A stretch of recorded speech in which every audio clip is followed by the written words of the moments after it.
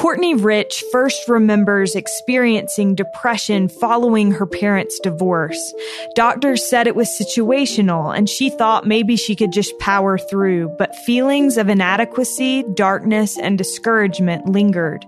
A belief that she was actually ungrateful only made things worse as she felt guilty for the sadness she felt. But while those feelings still come, a recent focus on coming unto Christ has given Courtney glimpses of God's love for her. Despite not making her first cake from scratch until the age of 26, Courtney Rich has spent the last 9 years perfecting the art of cake baking. Her goal is to now inspire others to give baking from scratch a shot through teaching cake classes. Prior to starting Cake by Courtney, she received a Bachelor of Arts degree from Brigham Young University in broadcast journalism. She has now been featured on The Today Show, in Oprah Magazine, and on my personal favorite, The Kelly Clarkson Show. This is All In, an LDS Living podcast where we ask the question, what does it really mean to be all in the gospel of Jesus Christ? I'm Morgan Jones, and I am so pleased to have my friend Courtney Rich here with me today. Courtney, welcome. Hi, it's good to be here. Thanks, Morgan. Well, I have been so looking forward to this conversation, and I think it's because we've met several times, but I've never had a chance to really learn about you. And so thank you for being willing to come. Oh, I'm so excited. I mean, I told you earlier, I'm an avid listener of the podcast, so I feel honored to be here. I'm just so excited. Well, we are honored to have you. So let's start out. You are no stranger to a microphone. You studied broadcast journalism in school. Yeah. How do you think you've had a lot of opportunities? Actually, we need to start with this. You were just on the Kelly Clarkson Show, which anybody that listens to this podcast knows I am a Kelly Clarkson fanatic. So how was that? It was everything you would hope that it would be. And she was everything that you would imagine. I think we sometimes will see people, celebrities especially, and kind of have a vision of what we'd expect them or hope them to be like in person. And you sometimes hear that they're not, and they don't meet your expectations, or you're a little disappointed, or you hear negative things. And I'd heard only positive things about Kelly, and then meeting her and her whole team, and it was a dream. And she was just as genuine and kind as you would think that she is, or that she even, comes across on television and social media. Even at one point, we're getting ready to do my segment, and we had 9 people on stage. So it was me, Kelly, Little Big Town. I watched. Yes. You did so good. Thank you. And then a couple other guests that Kelly had who were not celebrities. And so she starts to introduce, and she's reading off the teleprompter, and it introduces me, and then it introduces Little Big Town, and then it starts going. And she stopped right after that, and she said, whoa, why aren't we introducing, I can't remember their names exactly, Jane and, Molly. Yeah. And we need to do that. They're on here with us. So she started all over. And I don't know, that moment struck me because I was like, wow, every moment like that matters to her. Every person, no matter who they are, matters. That she would stop and say, no, we need to recognize everyone, no matter who they are. You know what's so funny? I watch her show and I feel like I get nervous for her because I'm like, this is new to her. Mm-hmm. And I'm like a mom, So when you're telling me this, I'm just so proud. Yeah. I mean, she has a mom. She doesn't need me to be her mom. And she's done really great. I'm really proud of her. Not that we've met once, but I'm just excited that her enthusiasm, her positivity is just being so well received in the way that she's doing things, and her production and just all of it. It's all good. It's good feeling, positive energy, and people are loving it. And the show's doing really well, I think. Yeah. So exciting. So you were on that show. You've had other opportunities to be on television as a result of your cake business, which we're going to get into. But you originally studied broadcast. So I'm curious how you feel like that has prepared you for what you're doing now.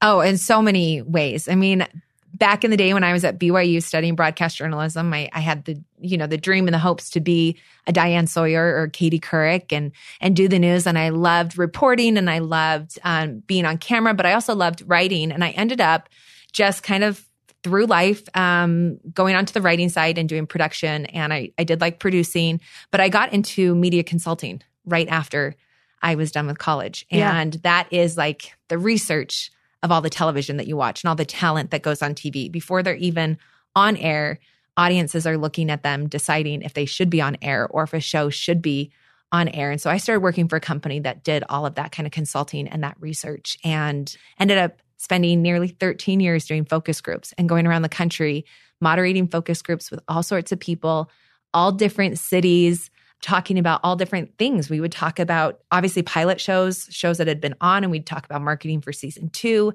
branding, apps. We talked about websites, talent, and just a lot of interviewing and just being around all different types of people. And just kind of, I loved gathering information. I think you and I relate so much, like being able to hear people's stories and connect. And it's like fuel. It is fuel. And so I've always had that passion to be working with someone, right? And so now that I'm doing my cake classes and I get to kind of bring things full circle as I'm doing television segments and being in front of people and speaking engagements, it's just come full circle. It's brought all of my passions together. And now I'm not doing focus groups anymore, but I'm still in rooms of people kind of fueling off their energy and being able to teach them and connect with them and hear their stories in like a very intimate, personal way, kind of like I did for 13 years with focus groups. So cool. It's like all the experiences that you had combined for your good. Mm-hmm.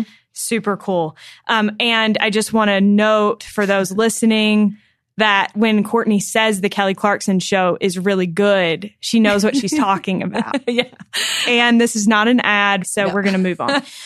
I noticed as I was prepping for this interview, your dad worked in media as well, which is interesting. Mm-hmm. Like, and is that why you were kind of interested in that in the first place? Oh, yeah. Both my parents were actually broadcast majors at BYU. That's where they met years ago.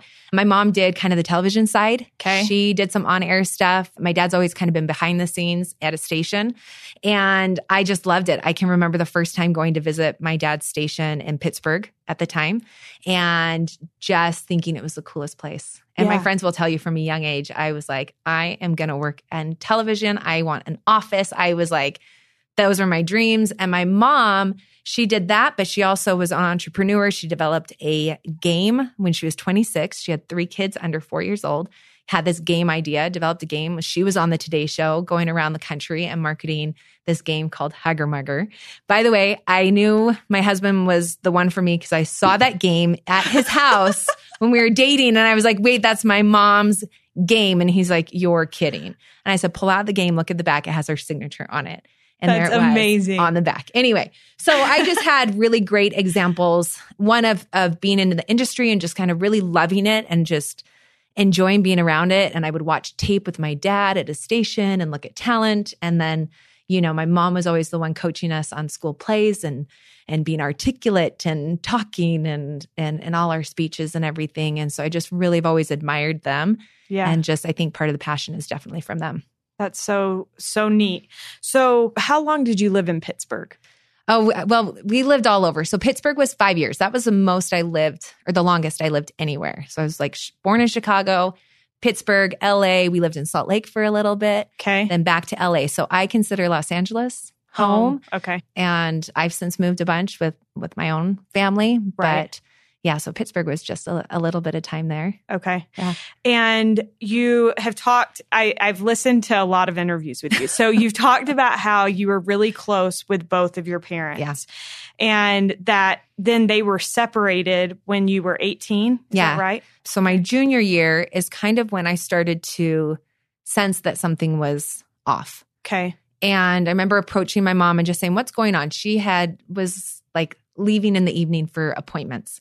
And I was just like, what's going on? That feels weird. So I would just ask her, and I just was concerned. And I did. I've always had a really close relationship. And it's been a huge blessing in my life to just feel very close to my parents. And finally, I kind of just pinned her down and wouldn't let her leave her room until she told me what was going on, because there got to a point where I was like, what is going on, Mom? Like something is off with you and Dad, or you're leaving. Like this is not normal. And so she told me that she and my dad were kind of struggling, and that she was going in the evening to go see a therapist and try to work kind of through some things. And so that's when I first got wind. But both of them were just like, do you know what? But we're going to work it out. It'll be good. Don't worry.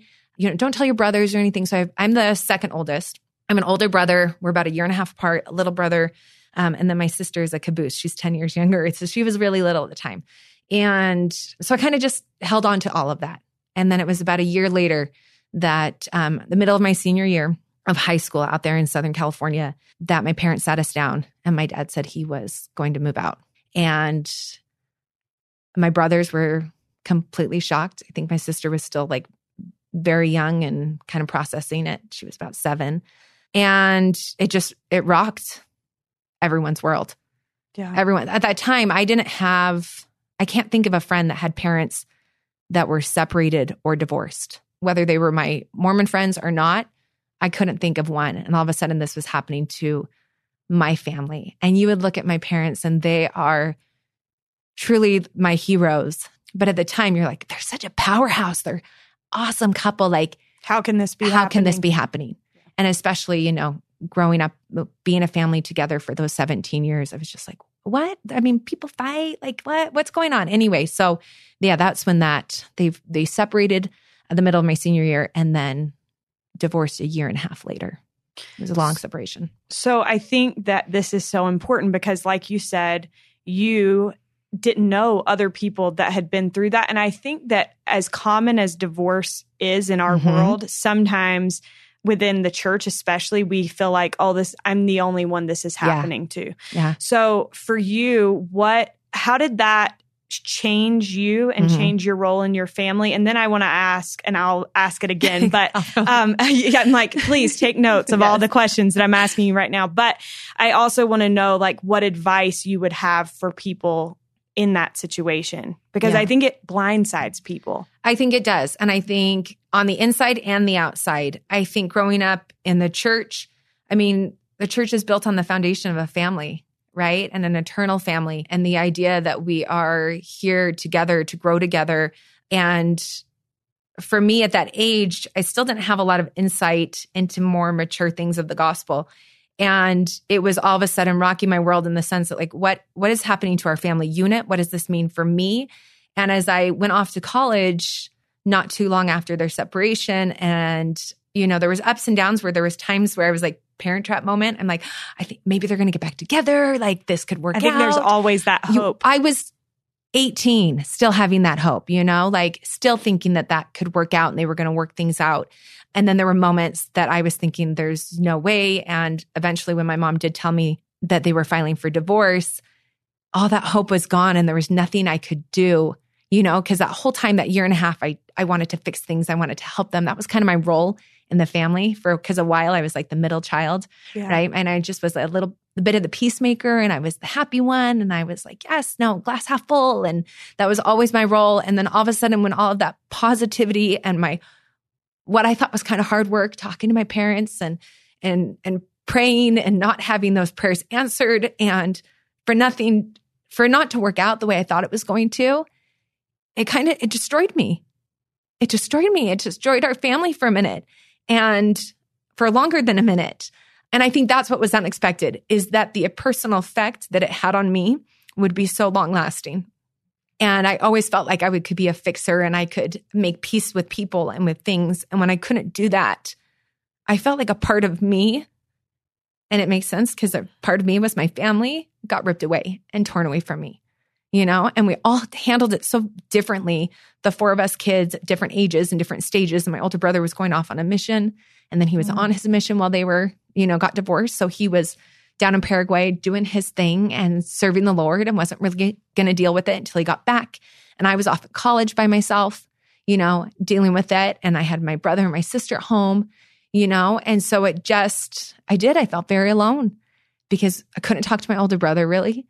My younger brother was home. We weren't quite there on the same page, and because I was so close to my parents, I think they relied a little bit too much on me at that age. Right. To confide in me and to talk to me. And they never said anything mean about one another, but it was still personal. It was still hard and a lot for me to take on at 18, when I'm still a kid. You're like, I've never been married. Yeah. That's a lot, and really then too, as I thought about it more in relation to God's plan and his plan for me and an eternal family, I really started to question like, well, what does that mean about my covenants with my family and all the questions about they were married in the temple and now that is taken away. That family unit and the covenants that they made, are those broken? There was just so many questions and doubts and insecurities that all of a sudden hit me like a big wave. Yeah.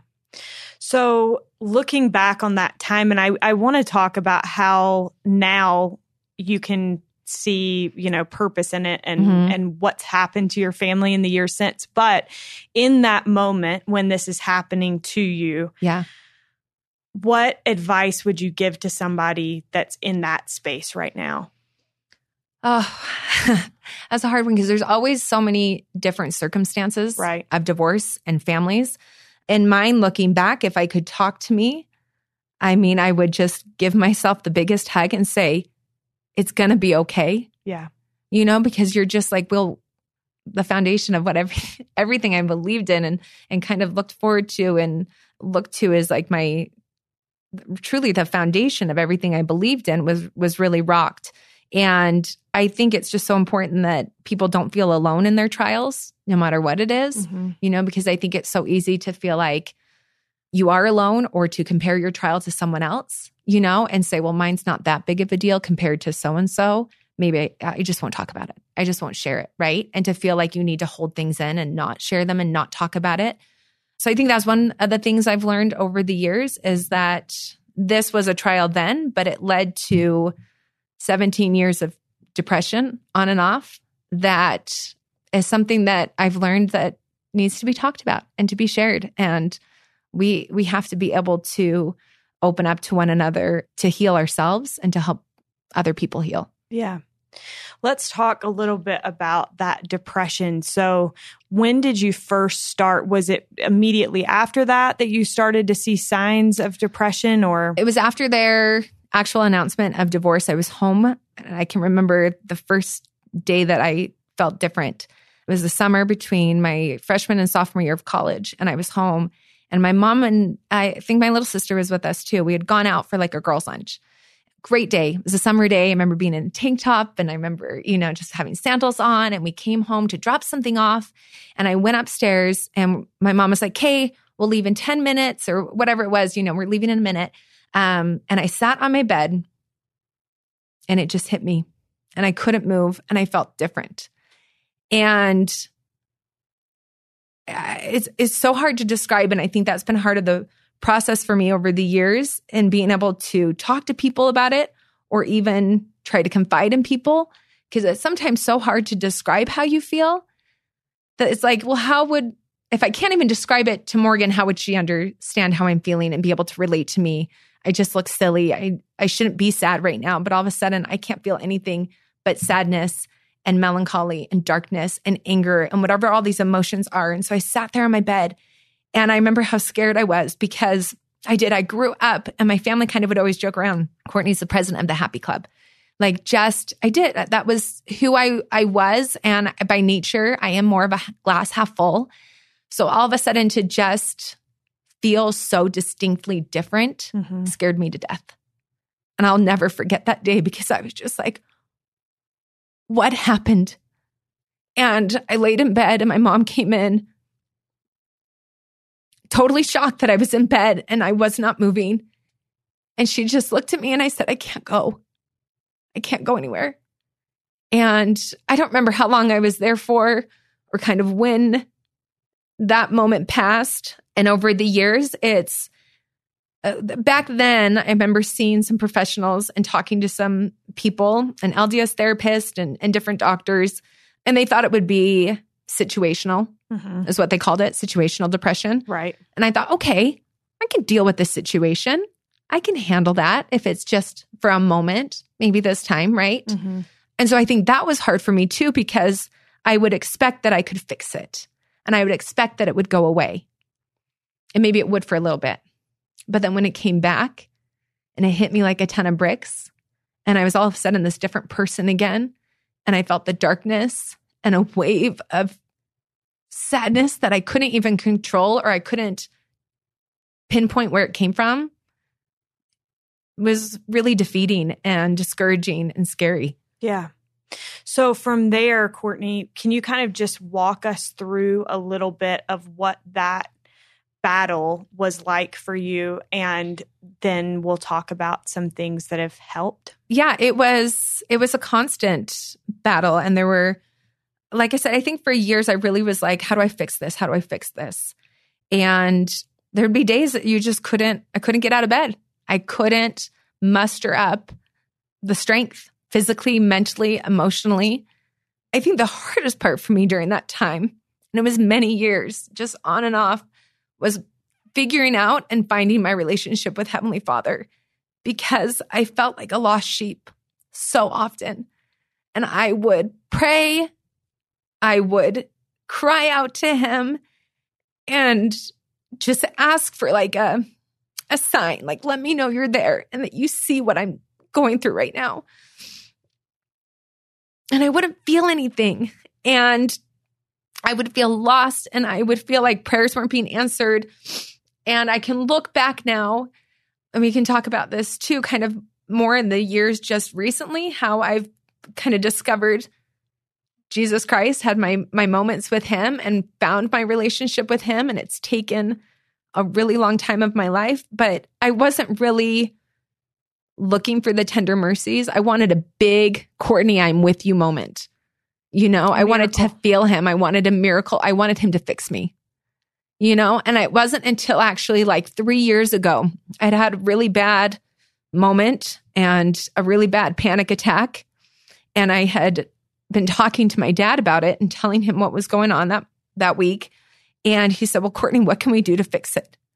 And in that moment, it just dawned on me. It was like a light bulb. And I'm in the car talking to him. I said, Dad, I don't think we can fix this. I don't think it's something that can be fixed. I said, I think I have to learn to manage it. I have to learn to live with it and be my best self with it, to recognize it, to understand like what to do when it happens and when those moments occur, and how to hopefully, you know, make sure that there's not too many of them when I can. And so, you know, kind of just figuring out more of that. But then at that same time, I was kind of going through like losing myself in the gospel, in the sense that because I felt so dense, I think the hard thing too, in the moments of like a really bad kind of moment of depression, or a week or a month or whatever, however long it may last, is there's a lot of guilt, or at least for me there was, where I felt like I shouldn't feel this way. You know, I have all these great things, and when things are good, they're really good, right? And I have all these blessings I should be grateful for. So you feel like the depression is like a sign of being ungrateful. Yeah. Yeah. Like, and I just felt, and I couldn't even help it. I couldn't even say, my mom would ask like, well, what do you think triggered it this time? Or what triggered that panic attack? What triggered this bout of depression? And I would just say, I don't know. Sometimes I could tell you, sometimes I would be like, I think it might've been this, or I think there was a lot of stress going on, and I could kind of, you know, cause I always write things down and I try to keep track, try to figure it out. Right. But there was a lot of times I couldn't. And that's what was like so discouraging. And I just felt like lost in those moments. And because I just didn't have answers for myself, or didn't know quite what to do there. And I just felt like, I know other people would look at me and say, oh, you've got 2 great, healthy kids, and you're healthy, and you're working, you've got a great family, and I shouldn't feel this way. And so that's like those moments of guilt. And that's when the adversary could seep in and make things even worse, you know, and bring you down the rabbit hole of, well, you're doing this to yourself. This isn't a real thing. You're you're worthless, and all the negative thoughts, right? And take you down a really bad path. So it was a really kind of vicious cycle. Yeah. Right. And it's hard to feel the Spirit in those moments, or it can be, I noticed, but it's also the moment too, more recently, that I can feel the Spirit the strongest now. And I think it was a difference how I was like in my relationship and how I was going about it with Heavenly Father, because I think for so long I was just like, come to me. And I wasn't going to Him enough. And the same time that my dad had said, Court, what can we do to fix this? I was kind of going through a faith crisis. And I've always, you know, would say that I've had a testimony of the gospel, and have always, you know, felt that it is true. But about the same time, like 3 years ago, I was just feeling like, what's my purpose? And I had started my Instagram account. I was starting to teach people. I was starting to share a little bit more about myself on social media.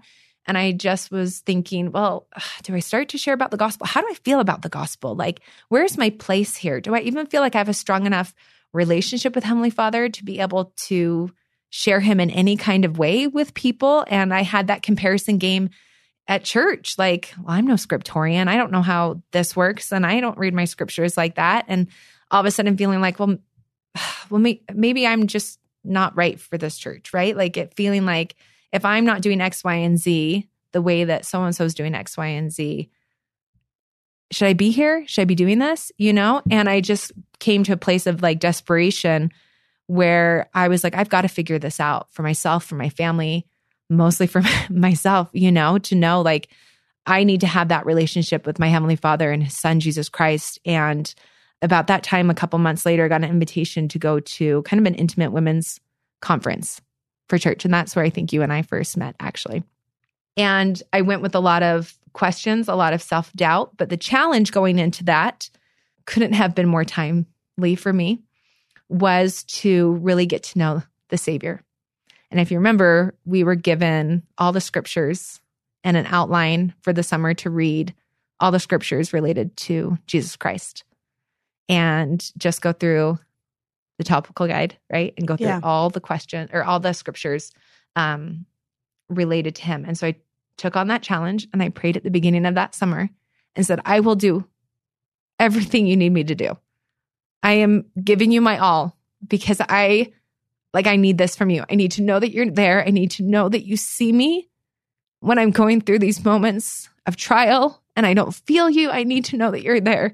And I need to know kind of how to move forward with what I'm doing in life as a mother and a business and just, I don't know, I felt all out of sorts. And so I needed guidance. And so I did. I followed the challenge and I went to that conference and there was moments that I just felt like, wow, every speaker is talking about butterflies and rainbows. And I've never had that kind of experience. And again, this like feeling of, well, no one's talking about the hard stuff. Did you ever have a time that you prayed and you didn't feel like you had an answer and you didn't feel comfort right after? Like, is that just me? Am I the only? That's how I felt there. Yeah. And it wasn't until the last day, nearly the end, and I can't remember what they were talking about, but it so clearly came to me. Courtney, there is a place for you. There is a place for everyone. We need you. No one said that. It was just, that was literally like I wrote it down in my notebook. And I just went home with this spirit of, okay, I'm not perfect. I'm so far from, I think, what I thought the ideal church member was. But it was just that I got that answer. There's a place for you. And I thought, okay, I'm going to stick with this for a second, And since then, because I felt that spirit so strongly and did feel him in that moment, it's just really helped me to realize like my relationship with the Savior is so important. And since then, in the last 3 years, as I've really tried to draw closer to my Savior, and not even so much like reading the scriptures from front to back, but literally just learning about the Savior. And I loved Come Follow Me. David and Emily were just recently talking about looking for the Savior's hand and all the stories throughout the scriptures and like hopefully being able to relate that into our own lives and see his tender mercies in every day of our life. Yeah. I think just in the last like couple years, all of a sudden my perspective has changed. And even though the trials haven't changed, because I'm looking more for the Savior's tender mercies each day, even if they're not related specifically to my trial and what I'm going through, or in a moment of a panic attack or something, that I can still know that he's there and I can feel him and see him because I'm looking in a different way now. Yeah. There are so many parts of that I love so much. And I was actually thinking, I was like, can I reach over there and grab that pen so that I can like make notes? And I'm so long-winded. I'm sorry. No, it was wonderful. But I think that you touched on something that I feel like is so important, and that is Satan's ability to make us feel isolated. Mm-hmm. So whether it's when dealing with your depression, you were like, well, I don't know that anybody feels it the same way that I feel it. And I have several friends that also struggle with anxiety and depression. And I've noted that in them, that there are like similarities that they can talk with other people about, but nobody experiences it just like they do. Right. And so then that makes you feel like, well, I can't tell anybody exactly how I feel. I can't even put it into words, but they wouldn't understand even if I did. Yeah. And so there's that aspect. But then also within the church, I think that so often because we play this comparison game, we think that no one would be able to relate to what we're going through or what we're feeling. And I just hope that people listening will note that and recognize that they're not alone. Yeah. Because despite the fact that other people may not be able to connect entirely, right. I had a moment probably a year ago now, where I was talking to a friend. My friend's married. I'm single. And she was talking about something to do with trying to have a baby. But I was listening to the things that she was saying about that experience for her. And I was like, I felt all of those same feelings, and I've never tried to have a baby. Yeah. And so I think sometimes like we do ourselves such a disservice when we think that others can't relate. Yeah. And then there's that aspect of when people can't relate, that we have a savior who knows exactly what we're going through. And I love that you talked about like coming to him rather than waiting for him to come to you. Over the last few years since that experience, how have you noticed that changing the way that you approach life? I think it's just given me a better perspective and intention with what I'm doing, because I want him to be a part of my life, because I have felt so much closer to him in the last 2.5 years than I have in the 34 years previous to that. I don't want that to ever go away. And so now I look at it and I think each day, kind of at the end of the day, during the day, where do I see his hand? And I'm just looking for it more often. And the more often I'm looking for it, the more often I see it. And just the little things, and just thinking to myself and kind of training my own brain over the last couple years. Even before coming here, Morgan, I had feelings of inadequacy and feeling overwhelmed with the feeling that, Courtney, you're not the type of person that's supposed to be on this podcast. Just the self-doubt. I felt inadequate. And I was in my office and I said a prayer. And I went upstairs to grab a jacket and just kind of clean up a little bit. And while I was in my room, I just had the feeling, you need to kneel down and pray. So I knelt down in my unmade bed, messy clothes on the floor. And I just said, Heavenly Father, I know that I need to be on my knees and verbally out loud say to you, please be with me. Please show me a tender mercy and just help me to speak okay. Help me to say the things you'd want me to say. Help me to feel thy spirit. And as I did, the gray clouds outside parted and sun on this one window in my room hit my face. And there was the old me years ago that would have just said, that's a coincidence. And then my perspective today is, that's Heavenly Father. That's a tender mercy to feel that warmth in that moment, right? Like we could look at it and say, oh, that's a coincidence, glass half empty. Or we could look at it and say, that's a tender mercy. I felt his presence in that moment. Yeah. And be glass half full, right? Yeah. I love that so much. And I think, we think about when we know someone and we like see someone that we know and we recognize their face. And we talk sometimes about like with Jesus having his image in our countenance and recognizing him and coming to know him. But as you were talking, I was thinking about like, what does his hand look like? And how do we know when we've seen it? And I think the way that we know it is by taking time to be with it, And so it makes sense to me that the more we search for and seek to understand him, then we know not only his face, but his hand. Yeah. And I think that is so inspiring. So thank you so much for sharing that. You mentioned that you still deal with depression and anxiety and those things. I am curious about why you believe God continues to allow us to go through hard things like depression. It's a hard question because he is a God of love. He's a God of compassion. And I think people would argue, then why, would he let you do this? But I don't think we can grow and truly come unto him and to his son and understand our relationship with them and our purpose without going through the trials of this life, whatever they may be. And they're all different and they're all hard. We talked about the comparison. We can't compare our trials to one another because they're our own hard.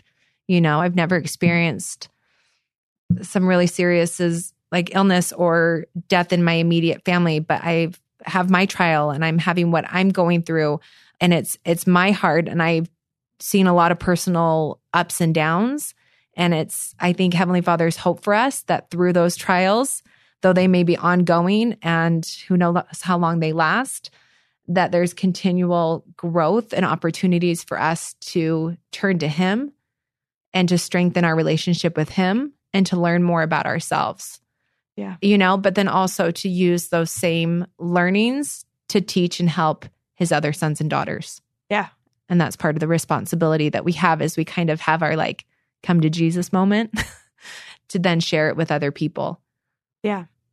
I think it's so cool that you just said that, because I was going to say, so you have this business where you learned how to make really, really good cakes and you now share that knowledge with other people. Now, this is a side note, but there's a girl in my state, and she's a Relief Society president in one of our wards, and her name is Carla. Shout out to Carla. Hi, Carla. But she took one of your classes, and I said, somehow we started talking about your business, and she said, I have been so impressed by her because every time that I have a question when I'm trying to make one of these cakes, I just send her a message, and she always replies. And I was like, oh, good. That is so nice, because I think a lot of people, our tendency is to learn something and feel like, oh, I'm ahead of the game. I'll just keep this to myself. But you've built this incredible business on this principle of sharing what you know to bless the lives of other people. Courtney, what role have these cakes played in this journey of yours? A huge one. And just briefly, I made my first cake 10 years ago. It was for Weston's first birthday, just really, truly to impress my in-laws and have a fun party. And it turned out to be... I would never do that to impress I'd be like, that would be the way to run them off. No, I was trying to really prove myself in the kitchen at the Rich House. But I loved sharing that final creation with them. And I was so proud of myself. And I remember being in the kitchen and just feeling joy and happiness. And I was in the middle of starting a family, and I was working and on the road, and Ryan was working a ton, and he was about to start business school. And, there was just so much going on. It was another moment that I felt lost in my life. And I needed an outlet. I needed a place. And I think I, without even knowing it, needed that. And all of a sudden, I did this first cake, and I wanted to make a second one. I wanted to make a third one. And every time I did, I felt joy and I felt peace. And it just became this fun, creative outlet for me. And I just wanted to keep doing it and learning. And without even realizing, it turned from a hobby to a passion. And then I loved it so much, I wanted to share it with other people. And I think it was more than just saying, oh, I've come up with my own recipes, I want to share my recipes with you. But it was more about, I have found something that has filled my life with so much joy and satisfaction and peace and happiness. I want to share that with you. And that's the part that kind of pushed me to start my blog 4.5 years ago. And to share it, and a year into it, I started teaching classes here in Salt Lake at Orson Gigi. And I have an online class, and we've gone around the country and done some. And it's been so fun. And to see people learn and to see people take this on as also a hobby or a passion, whether it's to make a cake for their kid's birthday just a few times a year, but they get to do that. They get to say to their kids, whatever cake you want, I get to make you. And it's like the biggest ordeal at the house, right? The kids pick out the cake. I mean, even at mine, it's like Avery had a bear unicorn cake last year. It was like, okay, whatever your heart's desire, mom's going to make it, and a fun gift that we can give other people. But it's been really incredible to share very intimate experiences with men and women as they've, started getting in the kitchen and experimenting and being creative and finding an outlet for themselves. And cakes it became my saving grace in a lot of ways. It just was giving me joy and teaching me that, there was something for me and I could be creative, but also was a way for me to feel the Spirit. And I didn't even know that. Like looking back, I can think of all these moments in the kitchen with my kids and my family, and the Spirit was there. And even though I was like in a dark place and I was having a hard time, that's where the Spirit was for me. And that's why I think I loved it so much and wanted to keep doing it. Yeah. Is because I felt the Spirit there. Why do you think it's important, Courtney, when we have something that brings us peace and joy to share it with other people? Oh, well, it's like you have a great tasting cake and you're like, everyone needs to eat this peanut butter frosting because it's like the best thing ever. And you're just so excited to share, right? And I just want other people to feel that joy. And I get it.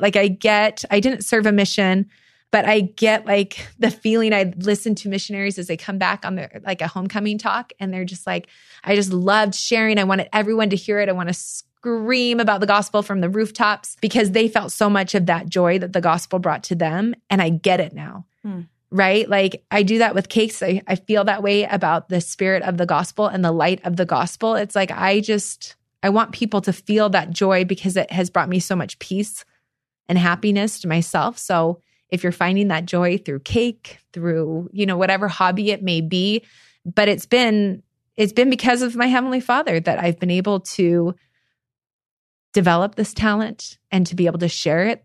Certain doors that have opened up to allow that. I wouldn't be able to do that without him. Yeah.